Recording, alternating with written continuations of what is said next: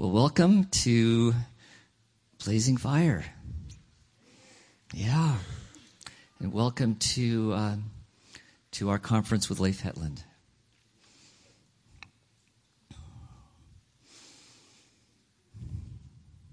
So how many of you were here last night? Yay. Many of you. And I welcome the ones that are new here today too.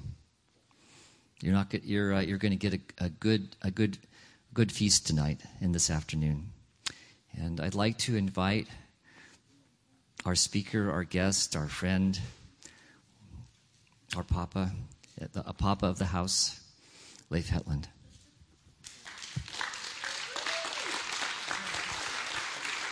You turn up the lights too?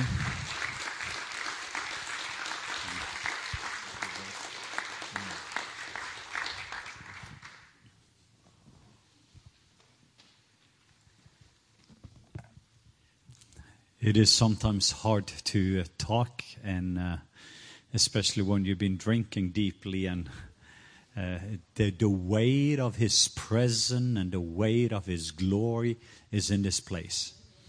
And I was just thinking about it for a few moments that as a young Baptist pastor, I remember we had these prayer meetings in the back room where one guy, his name was Oscar Njørheim.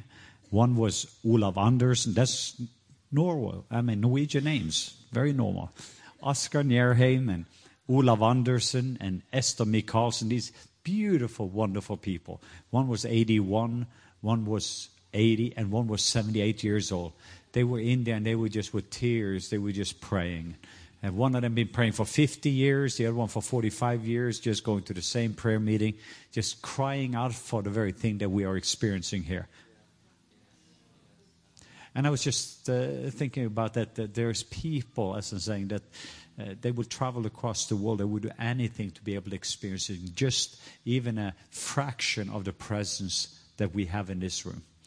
And so, Father, we just want to honor your presence, your manifest presence. We thank you for the sweetness and the aroma of the presence of the Almighty God. We thank you, Jesus, that you are here and you are alive. And when Jesus is being lifted up, he is drawing all men near to himself. I thank you for the divine exchange that took place on the cross. I thank you, Jesus, that you took our sin, and as a result, we are righteous. You took the F that we had on our report card, and you gave us an A+. You took our shame so that we are glorified. You took our sickness and disease, so by your stripes we are healed. But also what you did, you recognized, according to John 14:18, that I will not leave you as orphans, I will come to you. You realize that we have become an orphan world with a lot of orphanages. Who orphans was together. They did not know Papa God. They didn't know how to get back into the garden again. So then there was the cry, I will not leave you as orphans. I will come to you. And then eventually Jesus himself, as the ultimate son, he became an orphan so that you and I can be sons and daughters. So Eli, Eli, lama sabachthani. Father, Father, why have you forsaken? For a short period of time, he was separated from love. He was separated from his Father so that you and I can be restored back again to fullness. So you and I can be restored back again to the garden where we can hear his voice, where we can see his face, where we can feel his love, where we can experience his presence and live in his pleasure. Eden means delight or pleasure. And then to live a lifestyle, a culture of habitation. And then from that very environment that we can start to expand and express and then start to create an Eden in our home, in our businesses, wherever we go. It's just to start to plant a piece of Eden. So I just thank you for that. And I'm just overwhelmed by your goodness and your kindness and your love. I thank you for this incredible, incredible family. And even for the few people that are hungry here in this room today. And I thank you that blessed are the one that hunger and thirst for righteousness, because they're going to be fed. So just come, Holy Spirit. Whoa. A little bit more. Whoa. Sure. Oh. Whoa. Go deeper. Whoa.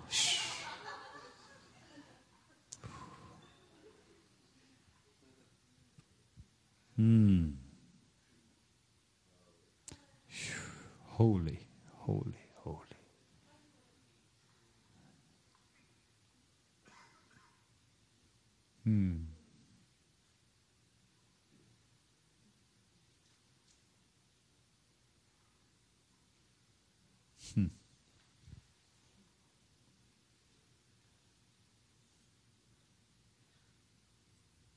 I thank you for the hard work of rest.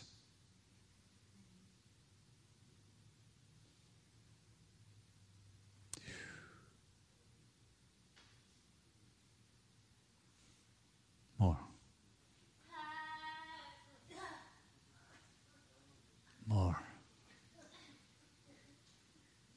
Increase.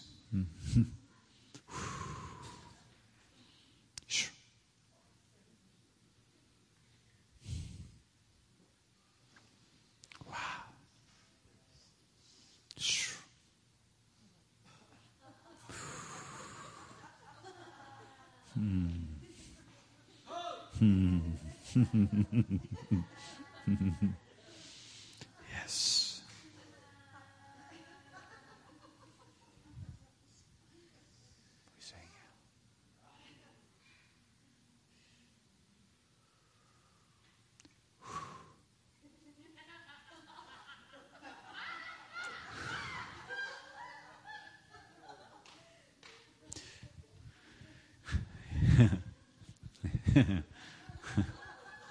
In His presence there is fullness of joy. Not a measure, but fullness of joy. And the joy of the Lord is our strength. And we need some strength, and it's called joy. So, Father, yes. Whoa. You're always full of love. You're always full of joy. You're always full of peace. You're so patient. You're so kind. Whoa. But as you are, so are we. Whoa.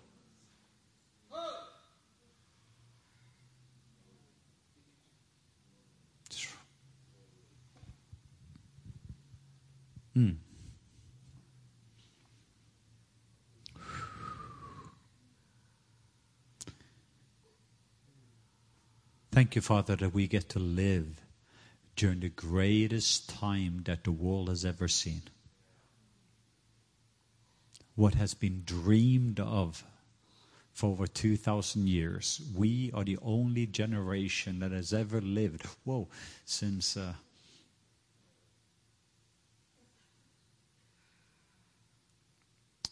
Jesus walked on this earth, that can see the finish line. We're the only generation that have had an opportunity to enter into the fullness of time. I thank you for the restoration. I thank you for Martin Luther, who in 1517 just received this amazing revelation that was willing to pay a price. And as a result of that, we are so grateful here that we are saved by grace. It is not by works. And it's by faith alone. I thank you for people there like Seymour and other people there in 1906 in a little warehouse and outside Los Angeles in California, for a group of people that was there that paid a price because they knew there was something more. And I thank you for a major outpouring of the Holy Spirit and how that's now spreading in the world, and the 9 out of 10 people being saved in the world. The Word and the Spirit is together. I thank you for the restoration of the Holy Spirit. He's always been around, and so have Jesus. But now the revelation of Him is just, waves and waves and waves is sweeping across the world. But then I thank you for you, Papa. They were living in this beautiful agape reformation. And we're right in the middle of the birth of a new reformation, where the world is about to see that we are His disciple because we've learned how to love well. We love one another. But if we're going to love one another, we have to learn how to love ourselves. And for me to love me, I need to know how much my Papa loves me. And I thank you, Father, for that's just the way that you are embracing us in this season and just giving us a look and saying, wow, that's my girl, that's my boy. When we start to see ourselves the way that you see us. We start to feel about ourselves the way that you feel about us. We start to think about ourselves the way that you think about us. And then we start to speak about ourselves the way that you speak about us. And as a result, then he says, you're not going to do just the same thing that I did, but even greater things. I thank you for this agape reformation. It's going to be a tsunami wave of love that is going to sweep across the wall. And the wall is going to know that we are his disciples because of this kind of a love. So, Father, I thank you that you are teaching us how to love without an agenda. But even that we start to love ourselves, to be kind to ourselves. Whoa. To be able to look in the mirror and see and say, wow, I need to give that person a hug. I need to be kind in the way I speak to that person because it's very valuable. It's made in the image of God. There's a reflection of Papa God that is in that person. So, Father, even then, this afternoon, as we spend about a good hour together, and it's more heart to heart with Leif, and where I get an opportunity just to be able to connect people with heaven, and then heaven connect with you, and for you to have an encounter that leads to transformation, and then let it be a renewal of our minds, so that making sure that Romans 12:2, that we get the renewal that is needed to be able to sustain and steward that encounter. What is the one thing that you desire? What is the one thing that you long for? What are you asking for? What are you longing for? What is your number one need? I just want you to just meditate on that for a few moments, because we are in an environment right now, and we've seen it so many different times. I'm just sharing something while we are just resting here. I remember so clearly we were at Castle Rock, Colorado, in one of my favorite churches there with my friend J.R. Polimus. It's a nice mega church, but late that night, Rodney, his armor bearer, came up with a cell phone. He ran up to the front. It was this environment.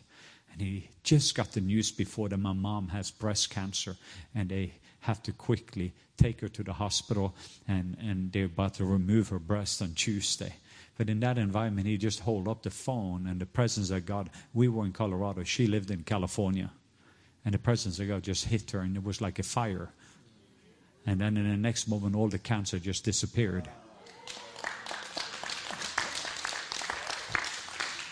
And then from California, it spread, because when she went into high school cafeteria, she walks into high school cafeteria, and there's a lady that's about to remove both of her breasts because of breast cancer.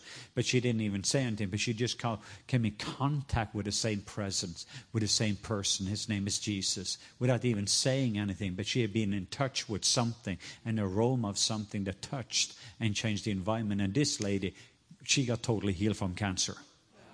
And on the top of it, she also got saved afterwards. I know some people think they need to get saved before they can get healed. But many times when we're ministering healing, and they experience the goodness, and it leads to repentance. And I'm asking God in this season, is there any area that where you and I, God, if there's any area where we are seeing things or thinking about things where I see things a little bit differently than you, I give you the total right to adjust my vision and my ears, my lips, and even my feet where I walk. And some of us, we do not realize that deception is very deceiving. And sometimes we've been abnormal for so long that when the normal happens, we think it is abnormal.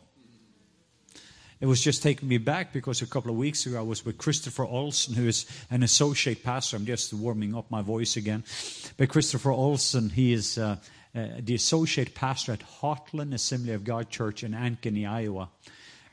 And I remember so clearly because it just happened 2 weeks ago, so there's something stirring now in my spirit. And I was on the phone with Christopher a few years back. And while I was on the phone with Christopher, suddenly there's like, Christopher! And he was gone. And I didn't know what happened. I was like, that was rude. He just hanged up, or bad signal or something. And I tried to call him back, but it was impossible. And then later on, I found out that just the presence, similar to what we have here, you just think about something and it's happening. That's when you're in the right environment. Light penetrates darkness, but the glory of God penetrates gross darkness. And when we are learning to getting into a realm of the glory of God, you see things differently. You can go to places, you can do things. You can lean your hearts towards someone and something takes place without you even having to be there.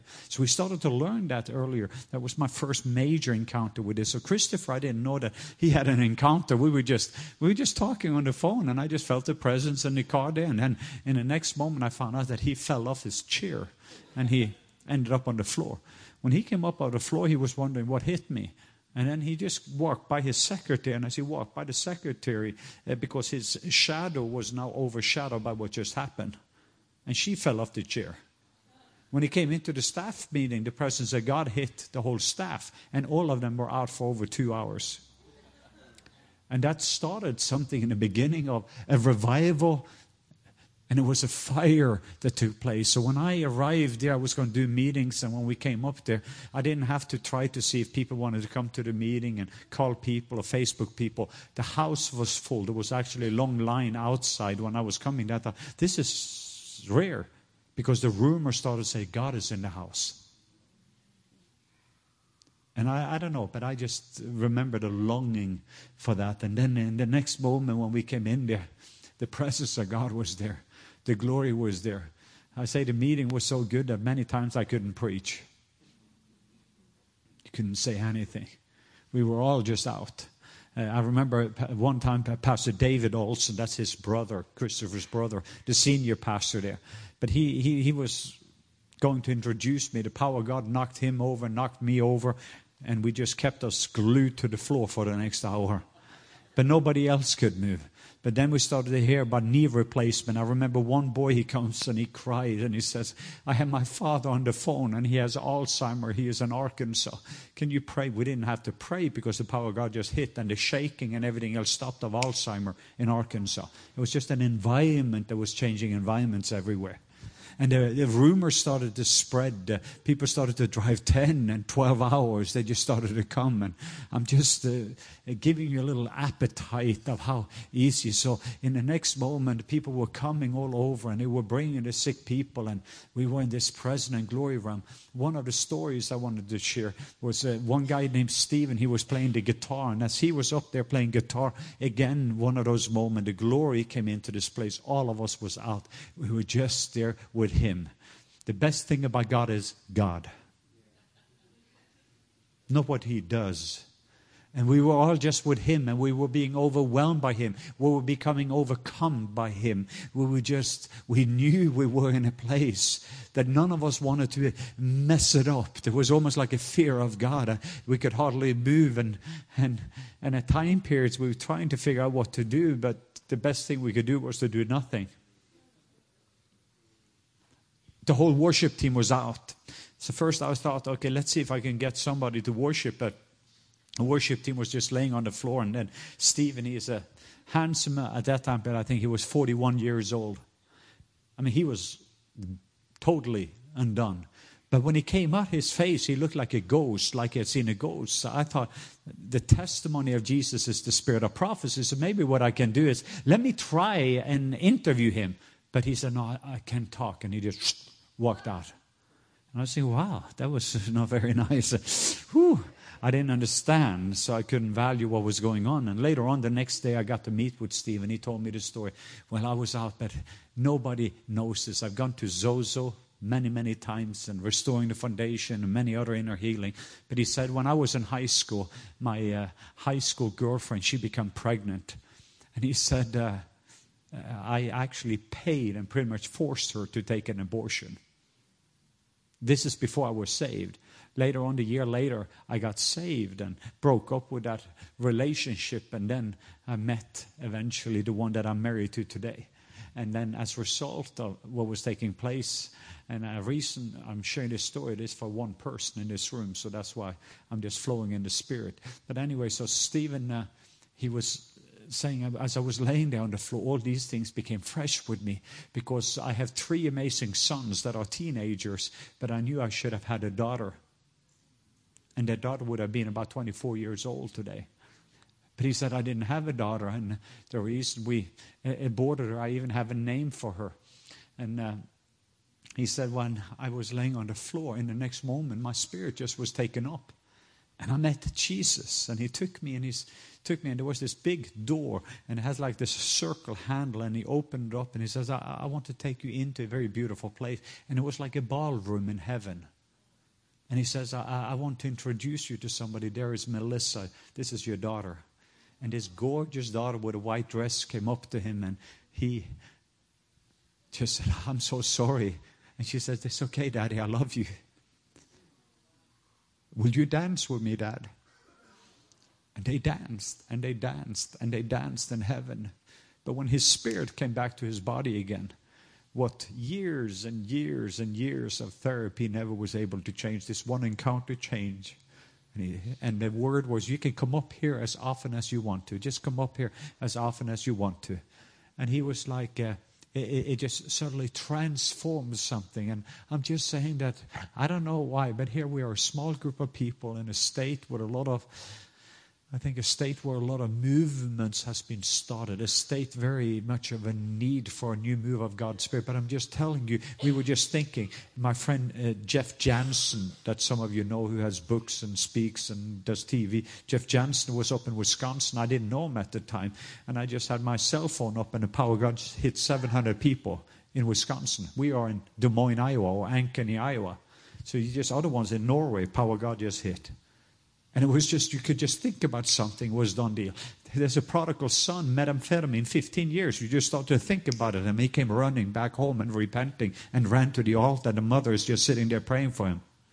It was just a different environment. And we were going from morning to night, and this was going on. And eventually I knew that, I don't know if I can handle this anymore, because I knew that the season had to shift from a superstar. I was kind of the one that hosted it. And it was a time, God TV spread it, and other ones was talking about it. The rumors was there. And we were going to rent a big stadium and a Coliseum, because people were coming from all over. It was a glorious time. But I felt the Holy Spirit say, I want you to just to shut it down. This is just a visitation. I want you to prepare for the habitation. I want you first to raise up a culture where this can be going on 24/7, 24 hours a day, 7 days a week, where you will burn oil of intimacy with your lover, so that you can burn brightly like the burning bush without burning out.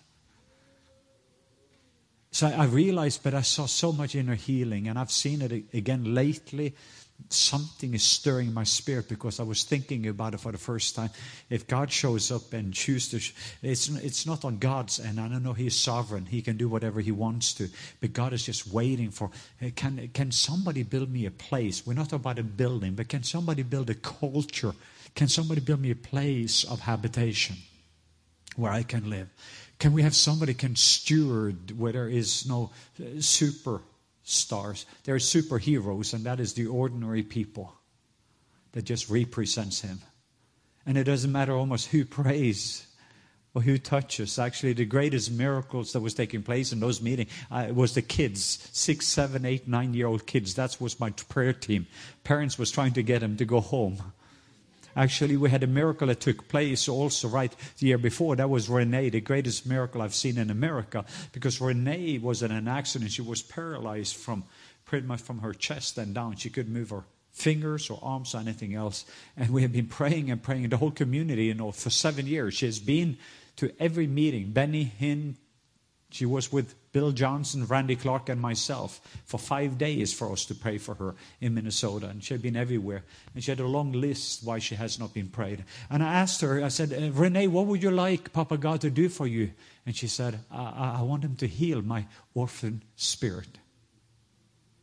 And I realized that I had been preaching about the orphan spirit, but she just, after been prayed for so many times, it didn't happen. It seems it happens for somebody else, but somehow almost felt like a second-class citizen. And I just started to minister just to the root area in her life, because here is what's connected. I'm just sharing a little heart-to-heart here now, but because often the very root fear you have in your life, like Job says, the very thing that I fear came against me. We're often focusing on what the devil was doing, but why was it that the devil had access? You can say, well, it was a context between God and the devil. And have you considered, actually it's God that takes up the whole conversation. Hey, have you considered my servant Job? I mean, he's the most righteous man on the earth and the richest. I mean, this guy had it all figured out. But it was one black hole in his soul, one root issue he had, and it was a root fear. And I believe that the root fear for Job was that he loved God. And you can see that very clearly. Even though he slay me, I will trust him. He even loved the people, his enemies, and no matter what happened to him in his horrific state. But why is it that the enemy had an access to torment him in such a horrific way? Because there was a root fear. And he says, the very thing I fear came against me. It was rooted in chain number 2, fear. And that's why it's so important to get perfect love into the root fear in our life, because perfect love casts out fear. So that we are motivated out of love, because the enemy doesn't know what to do with lovers. All he needs to do is to push the button of fear in our life so we move into the wrong chair. And we're going to look at that for a few moments. But anyway, back to Renee. So Renee is there in the wheelchair. And I'm honest about it. I didn't have a whole lot of faith. It was late that night. And I would rather be in the hotel room. I prayed for a lot of people. And we had seen some healings and maybe a few miracles. But I was tired. And I was thinking, finally. And it's like you've done this one line and then the next line and the next line. And then you come down and you're thinking, oh, I'm ready to go home. And then suddenly you see 2 wheelchairs that comes up. One with cerebral palsy and the other one was Renee. On the left side, I never forget it as long as I live. And I knew it was not just to pray a quick prayer and then leave. So during this time with Renee, I just spent some time, and a few of the kids was with me, and 90% of the people had left because it was late. The meeting was over. I had been over for about an hour and a half. We'd just been praying and ministering. And then I said, Renee, you don't know how much Papa loves you. I wish you could see what Papa sees in you. And I started to release a baptism of love and liquid love to touch the deepest root area in her life. And you're not an orphan. You are a beloved daughter. And your Papa, he is crazy about you. And it is his will for you to walk. It is his will that you're going to dance again. And I just started to speak some other things. And that sounds like, well, that's good, nice, charismatic language to encourage somebody. But it was something. But I broke into tears, put my arm around her, and I just felt if this was my daughter, Lila, I know what I would do. Lila is my oldest of my daughters. How much more love, Papa, do you have for Renee than I have? So I said, all I can promise you, Renee, I don't have a whole lot because my faith level is like this, and your faith level is like this. It's not very helpful when you give me a list of everybody that has prayed for you and it didn't happen, including myself. That doesn't lift my faith level. So I need a little help here, Renee. My faith level is low and yours low, so I'm just going to ask for a very little thing. And can I be honest with you? When I looked at her body sitting in the wheelchair and her hands, as she was sitting there, I was looking at her body to see what is the easiest. So I said, Renee, what is it that you cannot do? Can you move your fingers at all? She said, no. And then I thought, one look easier than the other. I know everything is the same for God, but that's just my way of thinking. It's like sometimes a headache is easier than a quadriplegic. So anyway, so here it was more like, okay, it takes, I have enough faith to believe maybe a little movement with a finger that she has not experienced before. That's all I prayed. And some word of faith people will arrest me. And I had one person that says, why didn't you just command her to stand up? I said, why don't you? I'm just going based upon my faith. I cannot go based upon somebody else.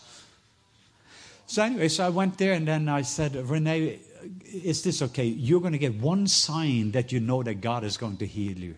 That's all I'm going to ask for. I cannot see the whole package, but I can see that one little sign tonight. That's all I have faith for. She said, okay.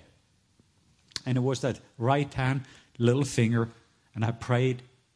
Nothing happened. Prayed second time, nothing happened. Third time, I commanded, I did everything, and there's healing in the covenant, there's healing in the blood, there's your kingdom come, your will be done right now in her fingers as it is in heaven, and there's no paralysis. I mean, we did everything that we needed to do, but there was no movement. By the fourth time, and I'm ready to pray again because I'm not going to leave, I'm going to be there all night. just to see this thing. And then suddenly she started to move a little bit. And my faith went, boop. And her faith went, boop. And I say, Renee, do you believe that God is tired? And she said, no. Should we pray again? And she said, yes. Let's ask for your whole hand. And this was a process. After a process, she was able to do the whole hand. Oh, this is awesome. Do you think that God is tired? No. And then the rumor started. Some of the people started to take pictures and send it around and say, a miracle's about to happen with Renee. Come back again. I heard about one family that left the meeting. They were at Applebee's, put $50 in tip, ran back again to the church. Forgot about the food. The food was coming. Pay for the food. Here's $50 in tip. We have to go to church. Everybody knew about Renee in the community. High school athlete in the best shape. That suddenly have a car accident, and now 7 years, everybody been watching. And that nurse, even that morning, she said, one day, nurse, she said to the nurse, I'm dreaming about that. I'm going to jump up of this. And then I'm going to say, let's go and get an ice cream. That has been a dream she've had for 7 years with a nurse that was cleaning and bathing her. And I'm just talking about, to a certain degree, it's worth it. And then, anyways, the story with Renee is, after a little while, we went for the other hand, and that happened. Then she was able to lift up here, and then above her head, and then afterwards, some movement, and then some bending. And before you know, it was about an hour into it. I said, let's see if you can stand. I put my hands on her legs, and I said, Pastor Dave, put your hands here and feel what's happening now. And you could feel the creative miracles going up and down, strong waves going up and down underneath your hand. We did that for a little while. I said, let's see if you can stand up. I'm going to help you and hold on. Now she has arms and hands and she's holding on. And eventually she stands up and she takes the first step. And second, I'm holding and I'm walking her up and down, holding on to me. And people were crying and they started to call family members. They started to call it around. The rumor starts to spread. Renee, something is about to happen. 1 hour and 45 minutes from the time we started, Renee is running all around. I'm running full speed. Kids chasing after her. We have some little videos of it. It was just enormous. The whole place exploded. And at that moment, we could have had revival. And it was just starting. And I'm just talking about, that was just one story. My friend Randy Clark, I went down to Phoenix, Arizona, and they said it was the most powerful meeting they had seen that year. And that was during the time of Lakeland. And Randy had been to Lakeland, but he said, no, this was the most powerful. It was just amazing things that was taking place. And I'm just saying that God is so hungry to be able to meet his sons and daughters where they have learned to have a culture that can be able to host heaven. And I have a longing. There's been something in me. I have seen it all over the world today. In 22 countries I have it. And in 12 places in America we are building it. And it's connected to these 3 chairs. And that's why I have these chairs. And I'm going to do about 15 minutes just to clarify a little bit for some of you. Because the first thing I did yesterday. And how many of you were here yesterday? Okay, how many of you were not here yesterday? Okay, let me just give for the 10, 15, 20 of you. Every single person in the world are living their life out of one of these 3 chairs. The chairs symbolizes, and it's a picture of actually, it has to do with a worldview, what glasses you have on. If you're living your life in chair number 1, you are saved. Say the word saved. If you're living your life in chair number 2, you are saved. Say the word saved. And if you're living your life in chair number 3, you are lost. Say the word lost. What I said yesterday, but it's hard because of some of our culture context. I said that chair number 1 is the chair of commitment. And it is, but let me explain it. Say commitment. What I talk about that is chair number 1 is all about covenant relationship. It is all about relationship. It is not duty. It is delight. There's actually that 2 people are becoming one. So there's a covenant with God and a covenant with one another. It's very important because all the kingdom, if you're going to study the kingdom, and if you want kingdom family, it's all about covenant. Say covenant. I mentioned yesterday chair number 2 is a chair of compromise. And it is a chair of compromise. But it is also a chair when we're saying that it's about convenient relationships. So the people that are living here, it's kind of a touch me, bless me, fill me, I like this. And if not, I go to another place if you don't do what I want. or if I don't like the song, or somebody offended me. And so that's why we have 486,000 churches that looks like orphanages. That orphans are coming together and they are hoping for visitation. Now and then they visit this chair. And the chair number 1 is where the supernatural is natural. In chair number 1, you are hearing God's voice. In chair number 1, you are seeing God's face. In chair number 1, you are feeling His love. In chair number 1, you're living in His presence. And you're living from His pleasure. Say pleasure. Because He is well pleased with you. The Garden of Eden is delight. But this is the gospel of salvation. Here, in this chair, you're living for God instead of from God. Here you are doing. It's about doing. Here it's about being. It is not what you do that makes you who you are. It is who you are that makes you do what you do. Here is all about achieving. This is all about receiving. Because freely I receive, freely I give. Silver and gold I do not have, but what I have I can give to you.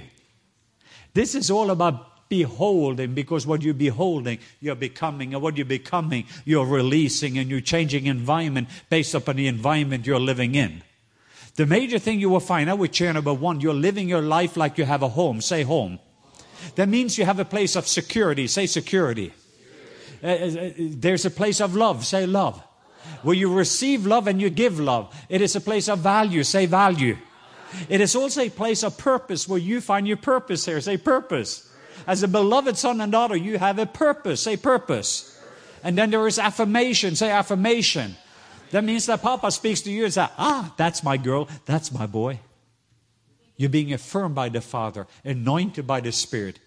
There's maybe leading into the wilderness to be tested, but you're coming out of the wilderness full of the Spirit. And then you say, the Spirit of the Lord is upon me because He has anointed me. And you got some good news where there is bad news. You got oil of gladness where there's sadness. You got healing where there's sickness and disease, and etc. So I'm saying that just to set up a framework for, because what I am interested in is how can we create right now? And I'm interested in 2-3 things to put together now as a framework. Chair number 3, the people are lost, by the way. Say lost. What I mean with that is that the people that are living this life, if they were to die, they will not go to heaven. And there's just another alternative. And it is not very pleasant. Because Jesus is the way, the truth, and the life. Nobody comes to the Father but by Him. So if you're looking at 1.5 billion Muslims, 600 million Buddhists, 1.05 billion Hindus, and you look at the majority of America, let me just take this to a greater challenge. The church in Ephesus started with revival when Paul came in chair number 1. Say chair number 1. But then after a little while, you can read in the book of Revelation, they had left their first love. They have left chair number 1. And he says, I want you to remember where you came from. Say chair number 2. So now you have a lukewarm, now you have a church in chair number 2 that are talking about the love, but they are not experiencing the love. They are talking about the power, but they are not experiencing the power. They become powerless. They are talking about the miracles and the signs and the wonder, what happened, and it was part of their history, but it is not connected to their daily walk. But then their kids that is raising up, that is the chair number 3, don't believe at all. So we have a whole unreached people group in America, especially the young people. They're coming from homes where the parents has been in chair number 2. And when they have been around parents in chair number 2 that are seeing that they are talking the talk but not walking the walk. When it comes to the belief system between these 2 chairs, there's big difference because this person is a believer. He is saved and he's going to go to heaven. And often his view when you are here is that the focus is I do the best that I can, and then eventually hopefully God is going to be pleased, and then He's going to rapture me out, if that's before or middle or after the tribulation, or depending on view they have. And then God is going to punish this world. But I'm so glad I got the ticket because I walked the altar. That has been. And this is the gospel that I bought into. And let me just help because of some of the other people. Here's the theology that led to this. And I want you just to help me just for these few minutes to put the framework, because I have plenty of time. I'm going to use another 30 minutes. Then I can build on the things that I was sharing that was on my heart. And that is, here it is. I believe. Everybody say this. I believe. So in chair number 2, you believe. And we know that it is by faith that it is by grace, but also faith alone that you are saved. So it is by believing that Jesus Christ is Lord and confessing with your mouth. So believing, say, I believe. Then I behave. Say, I behave. Then I belong.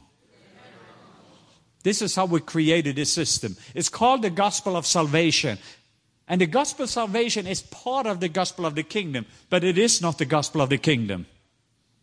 It's not the gospel that Jesus preached. Jesus says, repent, chair number 1. The kingdom is at hand. Unless you're born again, you cannot see the kingdom. Jesus was a kingdom preacher because he wanted to represent a kingdom, the rule and the reign of the king and his domain in every area. His focus was not for people just to raise their hand, let's see how many numbers, and let's see if they can get to heaven. Because the best thing that could happen with us in chair number 2 is that the moment you get saved, is that something will happen to you so that you will go to heaven. Because it is much better to be there than here. But there is a purpose why we are here. And that is that we are supposed to rule and reign together with Him. He wants sons and daughters of glory. He wants a family. He wants to restore Eden. He wants to be able to see that His kingdom will come and His will be done on earth as it is in heaven. That's what we pray in the Lord's Prayer. But when you pray from chair number 2, you say, Our Father, which art in heaven, hallowed be thy name. Thy kingdom come, thy will be done on earth as it is in heaven. It's just a rhetoric, a prayer, because Jesus told me to do it, not expecting a whole lot. But while you are here, it is my Papa, your Papa, our Father. Sons and daughters. You cannot pray that without a sonship or daughtership. It is my Papa, your Papa, our Father. We honor your name. We're going to see your kingdom, the rule and the reign of the King. We're going to see heaven on earth. We're going to see your kingdom come in my life, in my body, in my finances, in our relationship, in our church, in the Bay Area. We're going to see the rule and the reign of the King and His domain. It's going to come and His will is going to be done right here, right now on earth as it is in heaven. What's in heaven is supposed to be here on earth. This is not my home. I'm just visiting America. I have a Norwegian passport. But I'm not Norwegian in that sense. Yes, I'm a citizen and I'm a permanent resident. I've been in America for many, many years, married to an American, and I could have been a citizen long time ago. But heaven is my home. I'm a visitor here. And I'm an ambassador of heaven towards earth. And there are some of us that we have been away from our home too long. That's why we need this encounter, just to be able to go back again to our home now and then. Because some of these ambassadors, they've been away from America too long. If they've been in Libya or somewhere else serving and representing this country and this system, that it's time for them to go home so they can see what a home is all about. Because the culture where they're at can affect them. That's why it's important for us to be seated with Christ in the heavenlies on a regular basis, to be able to have heavenly encounters so that we constantly are aware of what is our real home. Eternity in chair number 2 starts at the moment when you get saved. But here, as I was saying, and then what you think it is when I die, then that's when eternity is going to go. So eternity then starts at the moment when I die. But here is actually, chair number 1 is, eternity starts at the moment when you get born again. Jesus, who is eternal, lives in you. Nothing can stop you. Nothing can kill you. They can kill your body, but at that moment, wow! Say wow with me. At that moment, I am just going home where I came from, and my assignment was complete. So no matter what, it is an upgrade. People think differently from chair number 1. And all I am interested is to raise up a culture in chair number 1 that can learn how to host heaven, that knows how to honor like they do in heaven. Do you know how the culture of heaven looks like? If you ask the Father, who is the most important? Let me ask you the question. Who is the most important? The Father, the Son, or the Holy Spirit? All five of you got right. It depends who you ask. If you ask the Father, He points to the Son. If you ask the Son, He points to the Father. If you ask the Son, He points to the Spirit. If you ask the Spirit, He points to the Son. The Son points to the Father. It's constantly a reflection. It's called the culture of honor. And honor is what love looks like. Nobody cares who gets the credit. This is chair number one. So honor becomes the super glue that keeps this culture in place. How does it look like? Because when the Spirit of the Lord is, there's liberty and freedom. Heaven is a place of freedom. How does it look like to have freedom here on earth? The same freedom because people are looking for freedom. But we know the story as you're driving down the highway. Well, I feel pretty free. Let's put on a... And then you see there's a blue light down there. You put on the brakes. Why? Law. Because there's punishment. You need regulation and everything else. But what God wanted to do was to put the Spirit in our heart so that we can navigate. If you love God and you love people like you love yourself, so you receive love, and then as a result of that, that is the navigation system. It is called love. And in chair number 2, you can live by the love of law. Or here you can live by the law of love. There's 2 ways of living, and here you're going to try to follow the rule, do the right things, and if you do all those different things, because you will always live from measure. Here you will always live from fullness. Here you're living towards inheritance. Here you're living from inheritance. All that I have is yours. How does that look like? Here, when you're looking at sickness and disease, you see it as a problem. Here you're seeing it as a promise. Here you will see, wow, that is that terrorist Saul. Here you will say, wow, that's the Apostle Paul. He just doesn't know it yet. Because you don't treat people based upon their history, but their destiny. I mean, I know this kind of a thinking can lead to dancing, so be careful.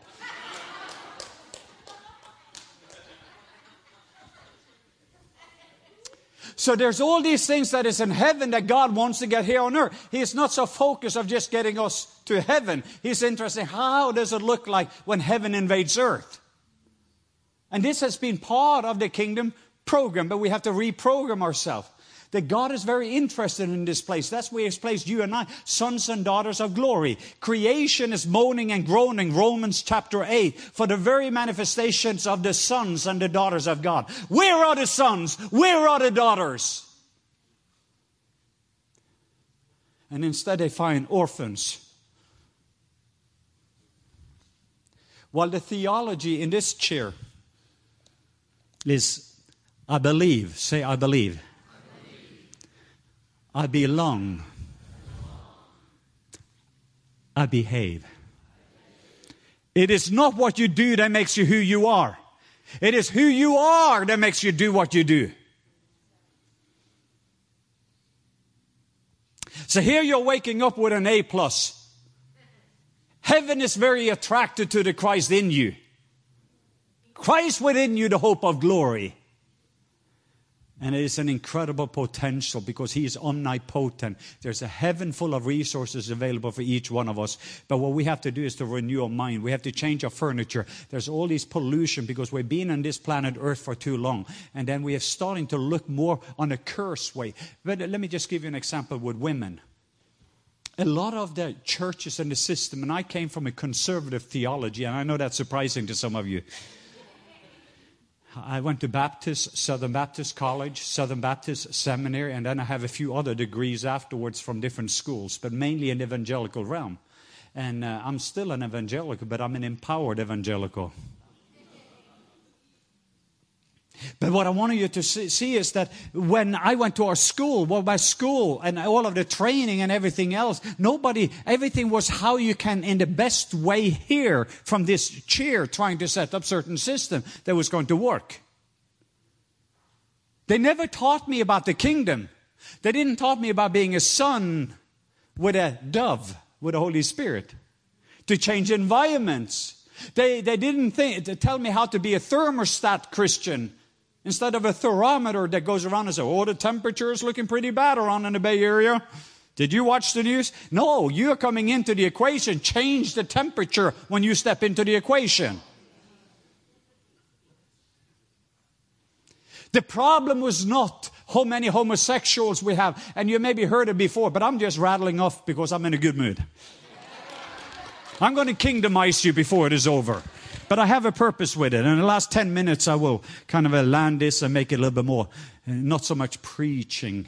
But I don't know if you know, but I'm excited about it. But I had somebody that sat with me in Orlando 3 days ago. I was with a CEO meeting, and a young, up-and-coming superstar was very provoked about the ISIS and what was going on and other issues, and they were drilling me and asking me the different questions. And he talked about, what about judgment then? You talk so much about love. What about the judgment? Because God is also a judge. He's not going to handle it. And you're right. God is a judge. I totally agree with you. It's just not right now. Right now, it's an opportunity for the whole world to be able to experiencing the goodness and the kindness of God in such a way that it's going to lead to mass repentance. In Luke 15, when the prodigal son, who had violated everything that you can violate, when that prodigal son, he is not coming home after he wasted everything, took from his father the inheritance, wasted it in every kind of a sin. He didn't come home to repent. He came to negotiate with his father so he could have a better place to live. But while he is still in his mess, father runs towards him. And it was not before the father's love touches him that repentance took place. And it was transformation that took place. Because while we were yet sinners, Christ died for us. So, here is the question, and my friend Bill Johnson, I know, have mentioned this often, and I totally agree with him. If we take the 5 cities in America that is in the worst shape, and you guys are living in one of those regions and area, if you do an average study in a church and say, which are the 5 cities that deserves the most judgment? San Francisco. This is what churchianity says, not chair number 1, not me. I disagree. I agree with God.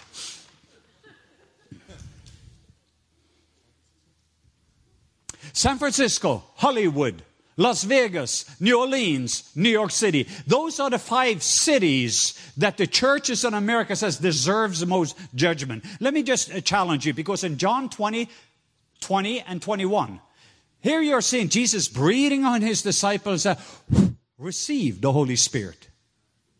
And then he says, if you forgive the sins of any, I will forgive them. But if you hold against them, I will hold it against them. It's called a minister of reconciliation. It means actually what Abraham showed in the Old Testament. When there is two cities because of the perversion and everything else, God says, because he is a holy God, this is the old covenant. We are living in a much better covenant. But in the old covenant, let's just use that as a picture for some of the ones that thought I forgot about the Old Testament, because I love the Old Testament. But even in the Old Testament, I want you to I could trace the heart of God throughout the whole place. This is how I learned in the Baptist from chair number 2, the way to look at this. God is angry at it. He's angry and he's going to judge the homosexuality. We better pray. We better get together, people, in chair number 2. And see if we beg and see if God will show mercy. Well, actually read the scriptures again and look at the whole story. And when the negotiation starts with Abraham, the question was not how perverted and how much darkness it is. All God is interested in, how many lights do I have? The question is, how many righteous do we have? It's not the problem. It's not the city of San Francisco. But I know that there's more than 50 righteous, 40 righteous. But what if? Not 30, 20, 10. Now you start to touch my heartstring. My question is, Abraham, when this stopped, this is old covenant, the new is so much better. But just even in the old, if we wanted to stay there for a moment, what if Abraham came in and said, what if there's only one? I know what they deserve. Can you put that on me? I'm your friend, God, and I'm standing between the sinners and you. That's what we do in Minister of Reconciliation. Every single one of us have that role to be minister of reconciliation. So I represent God before the people, and I represent the sinners and the people before God. That's what intercession and the minister of reconciliation. What if he had stepped in and said, if there's only one left, me. I know I'm a friend of yours, God, but all the perversion and all the things, can you place that up on me so all those guilty people can become free? What if that were to happen? What do you think that God would do? Well, I know the answer to that because there was a righteous one that came. With a terrorist, Barabbas, the murder and everything else, let him free. Yeah, but he is guilty. He's a murderer and this and that. And this man is innocent. We can find no wrong with a man. John 17:26. Father, I have declared your name among them, and I will declare it, that the very love, Father, that you have towards me, that love is going to be in them, and I in them. This perfect love, Father, that you have towards me, that love, Father, that you will be willing to send me from heaven to come down to earth, to become sin so they can be righteous. Do you think that's going to be in each one of us before Jesus comes back? It is the unanswered prayer of Jesus. And I'm telling you one story that is about to wreck you and me.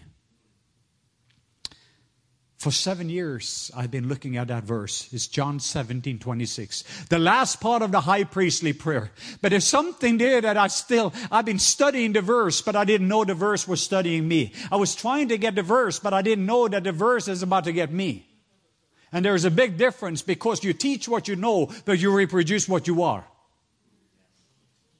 You first get a message, but it's not before the message gets you. And there's no longer difference between you and the message that there is impartation.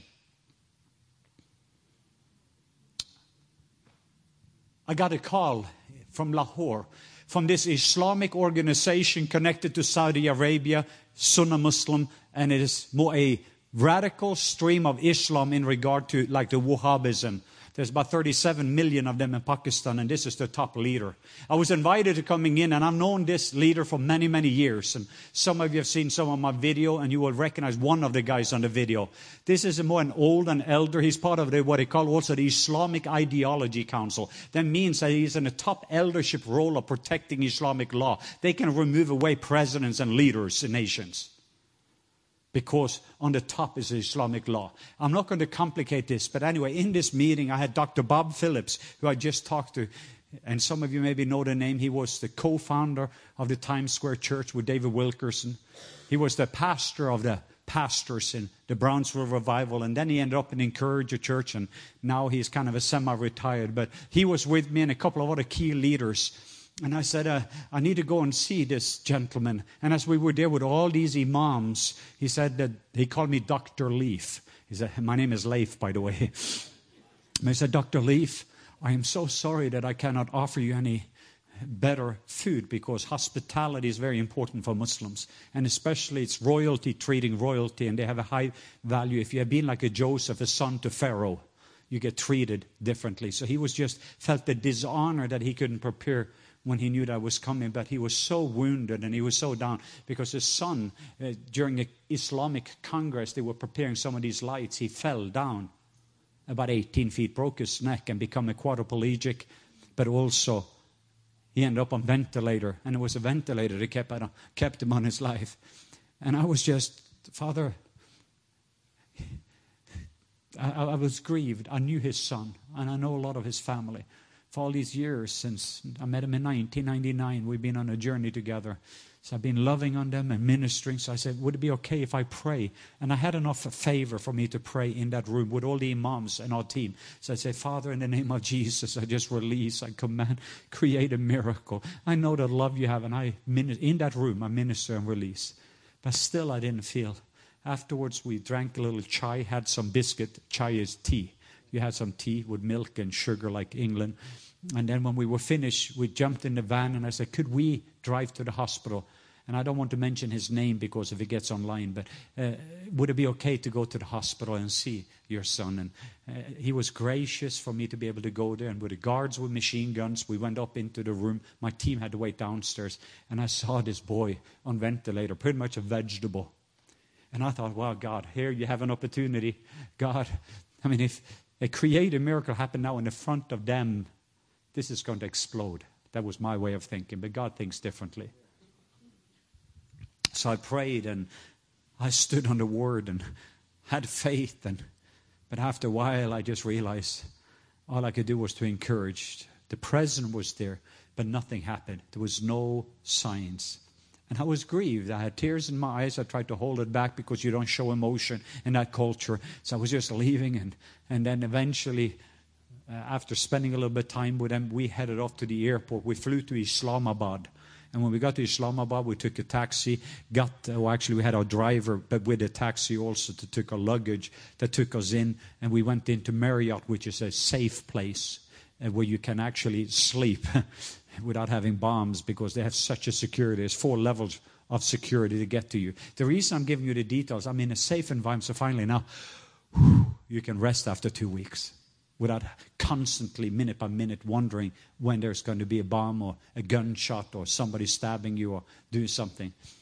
But again, I sat at the breakfast table the next morning after little sleep that night, and all I could think about is this one son.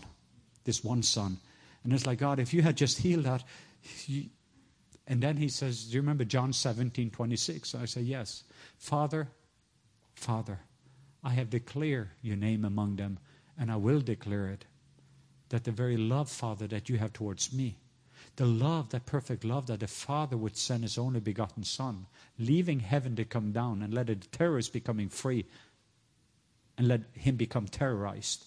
And that love, you pray, Jesus, is going to be in each one of us. And that's going to create a tsunami wave where the world is going to see we're his disciples, because we have learned how to love that way.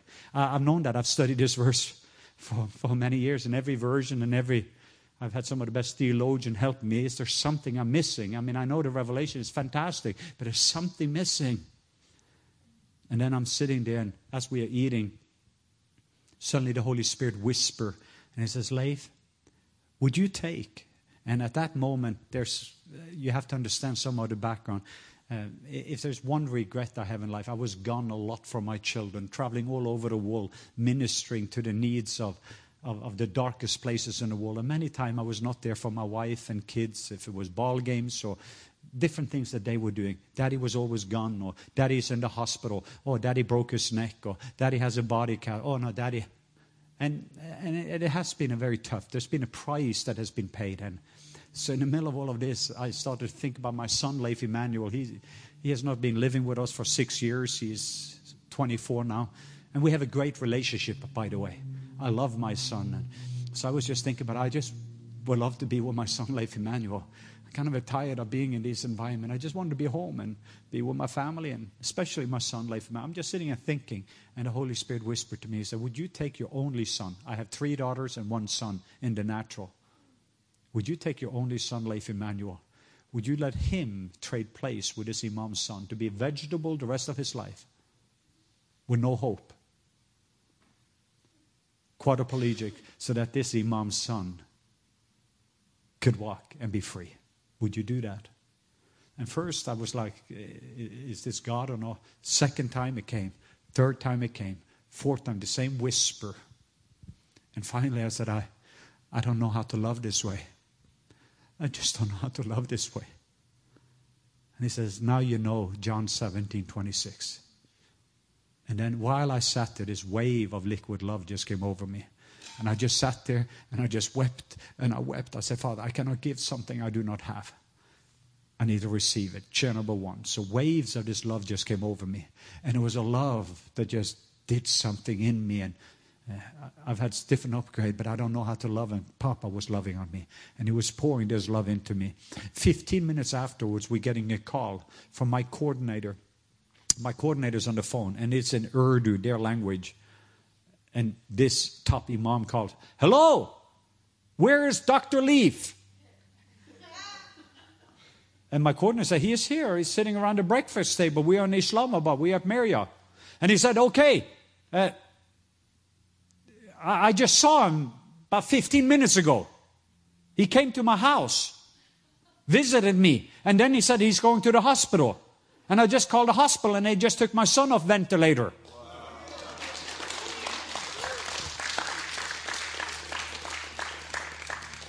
At that moment, I realized, and God, I still remember the Holy Spirit said, do you know, that is just one drop of this love compared to the ocean of love that is going to be in my body before I'm coming back.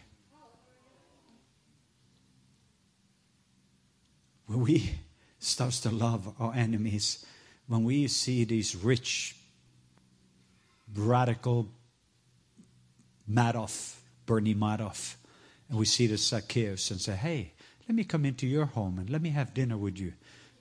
Not talking about what is wrong and how you skim people. You stole my money. You took this from me. You did this and that. Instead, we're just coming in with love. And they get so shocked that love transforms the atmosphere. And afterwards, they break down and get repentant and say, hey, I want to pay back to anyone I've stolen from. I want to follow you, Jesus. I want a person like you. And I'm going to give 4 times more back. Wouldn't that help Wall Street and all the greediness if we can learn how to love that way? That's what Jesus did.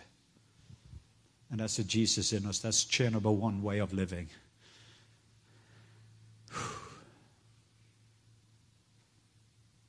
There is an upgrade.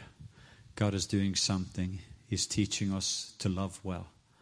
But it's an impossibility for us to love our neighbor if we don't love ourselves. And my question is, what is some of the root issue in your life where you're not comfortable with love, where you're not comfortable with intimacy? We hear the language, but many times what we do is we hear the language from this chair. And then we try, and then it's detrimental again, and we get back into the same performance treadmill.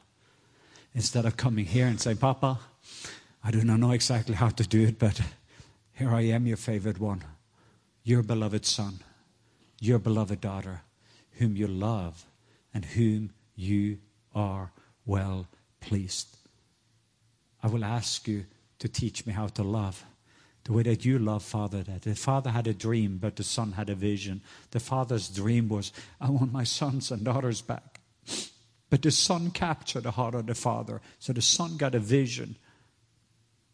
The Father was willing for the Son to go, but the Son was willing to leave his Father, leave perfection, leave heaven to come down and go to the most gruesome, so that you and I could be restored back again to chair number 1, into fullness, into the kingdom. And then from that very moment on, get an assignment of how to be able to now to restore the kingdom of God in every area of our lives. That perfect love. The love that was between the Father and the Son. Jesus prayed, the last thing he prayed in that high priestly prayer, that love is going to be in you. That love is going to be in me. And the world will see, wow, they are his disciples. Look how they love one another. Look, that's how love looks like. Look at the prototype of love. That's what's going to create a tsunami wave that is going to touch ISIL. Just imagine even with ISIS, if this Baghdadi, the leader of ISIS, suddenly have an encounter like Saul had. Because instead of us coming in with the anger and this and that, because we come from chair number 2, and that's what the enemy wants. But instead, what if we could fall in love with him, this evil maniac, and suddenly falling in love and saying, this guy is going to be one of the greatest radical evangelists that the world has ever seen. And the Muslim world will not know what to do with him, because they knew how radical he was for darkness, but look now what he's become for light. And all he said, well, you guys, you know who I was. You know what I was all about. You know that how I was just sending around, cutting off the heads of people. But now I want you to know, Americans, I love you. Jews, I want you to know I love you. And I have a message because Jesus loves me. And then, can you see how the environment changed? But we've stopped thinking like God thinks. And it's time for us to get our upgrade back. I'm interested in you right now. What are some of the areas in your life that is not comfortable with love? Is there anybody here that would like to have an upgrade? Anybody here that don't need an upgrade, because we can walk in your shadow afterwards and everybody will be healed?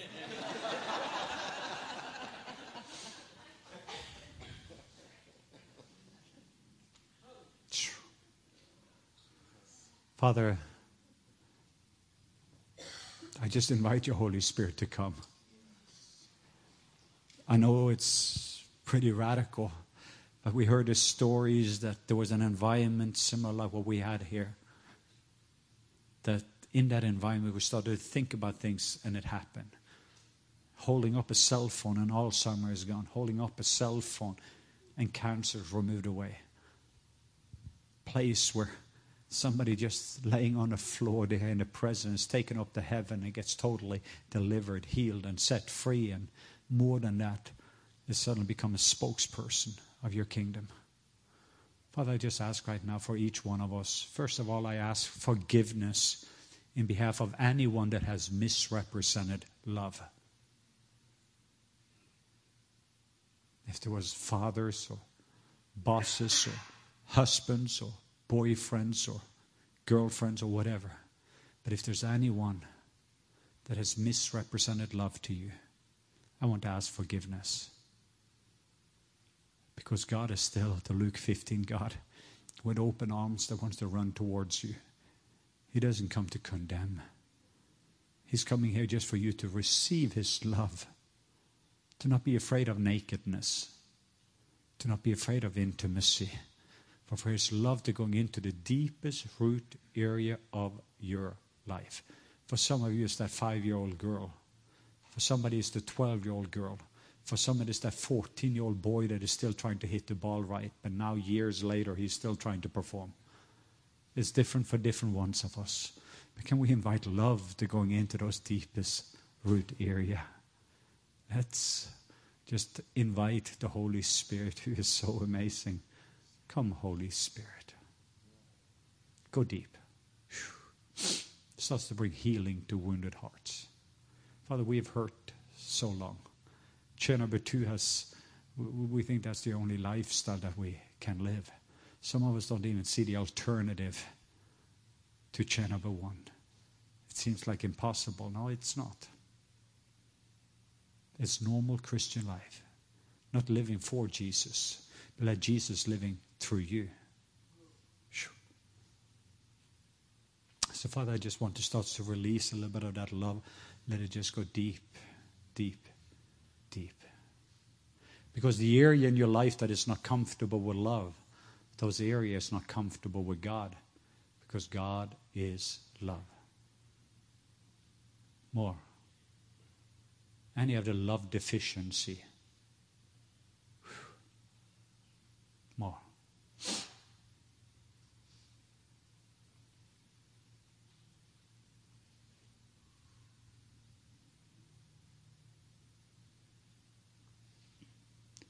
Father, just take us even deeper. Deeper. Be free. Let Him love on you.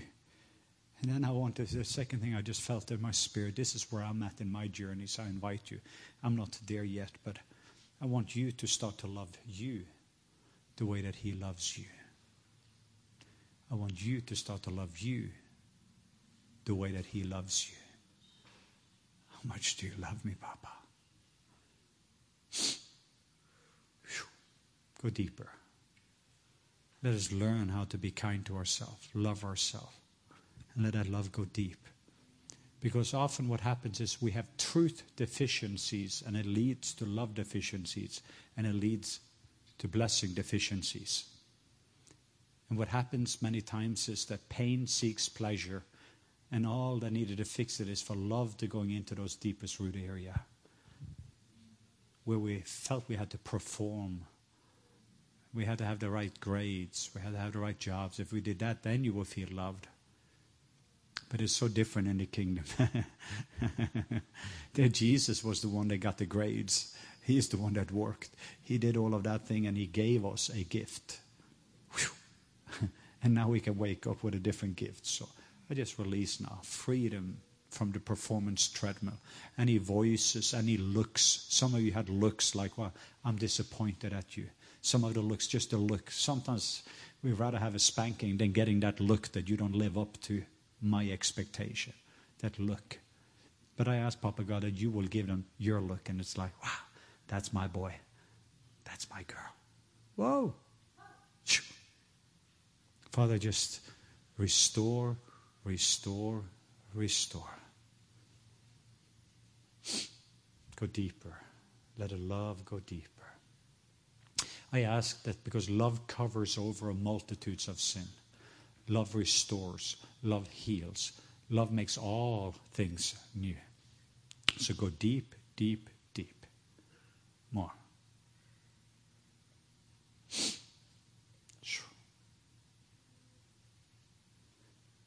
Even some of you heard a story about me and my son, and you say, well, I couldn't do that for a terrorist. I couldn't do that for those ISIS. And you even feel some of those different things. Just ask him to give. It's not something you can do. I couldn't do it. It's not. That's just the best that we can do. Just ask him, Papa, can you just love me? Whoa. The way that I want to receive that love. It's a gift. Whew. Wow.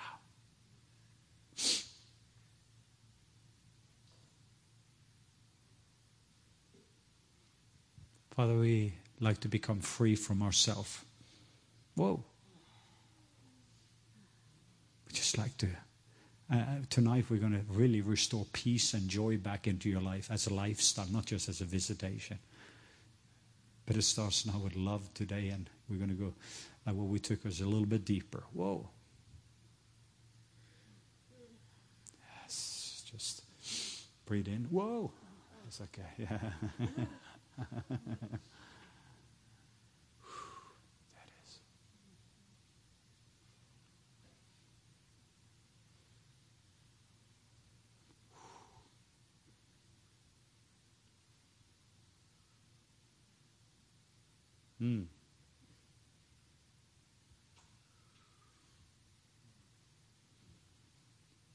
We can sense even in the atmosphere here, it's like ba-da-da-da-da, ba-ba-ba-ba-da-da-da. Receive my love, my love, my love. Receive my love, my love. My love, receive my love, my love, my love, receive. Oh, shpa, more, whoa, sha, more, shh, whoa, more.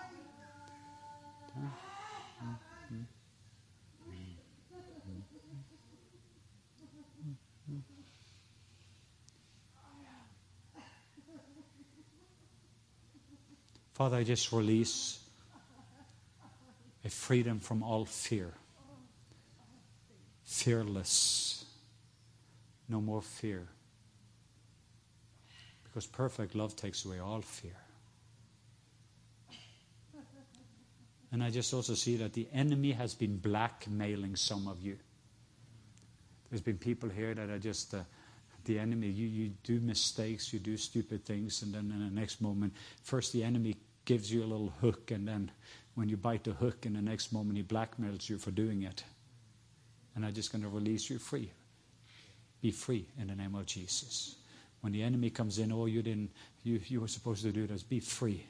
You didn't live up to the expectation, be free. Be free. Be free. And I'm just going to release right now. Whoa, there go deeper.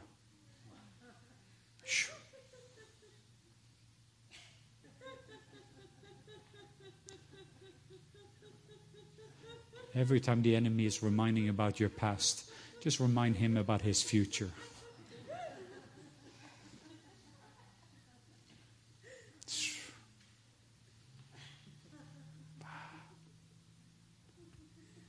Thank you, Father, that you're loving on us.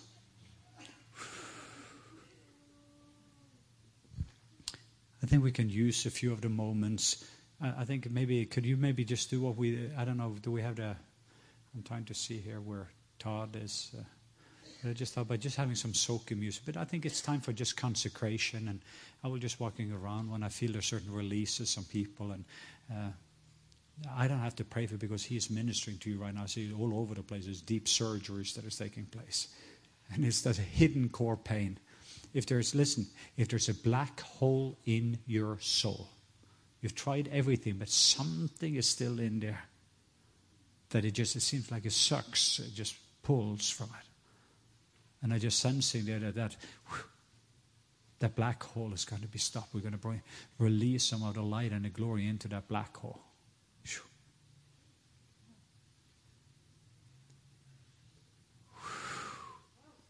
More. More. More. More. More. More.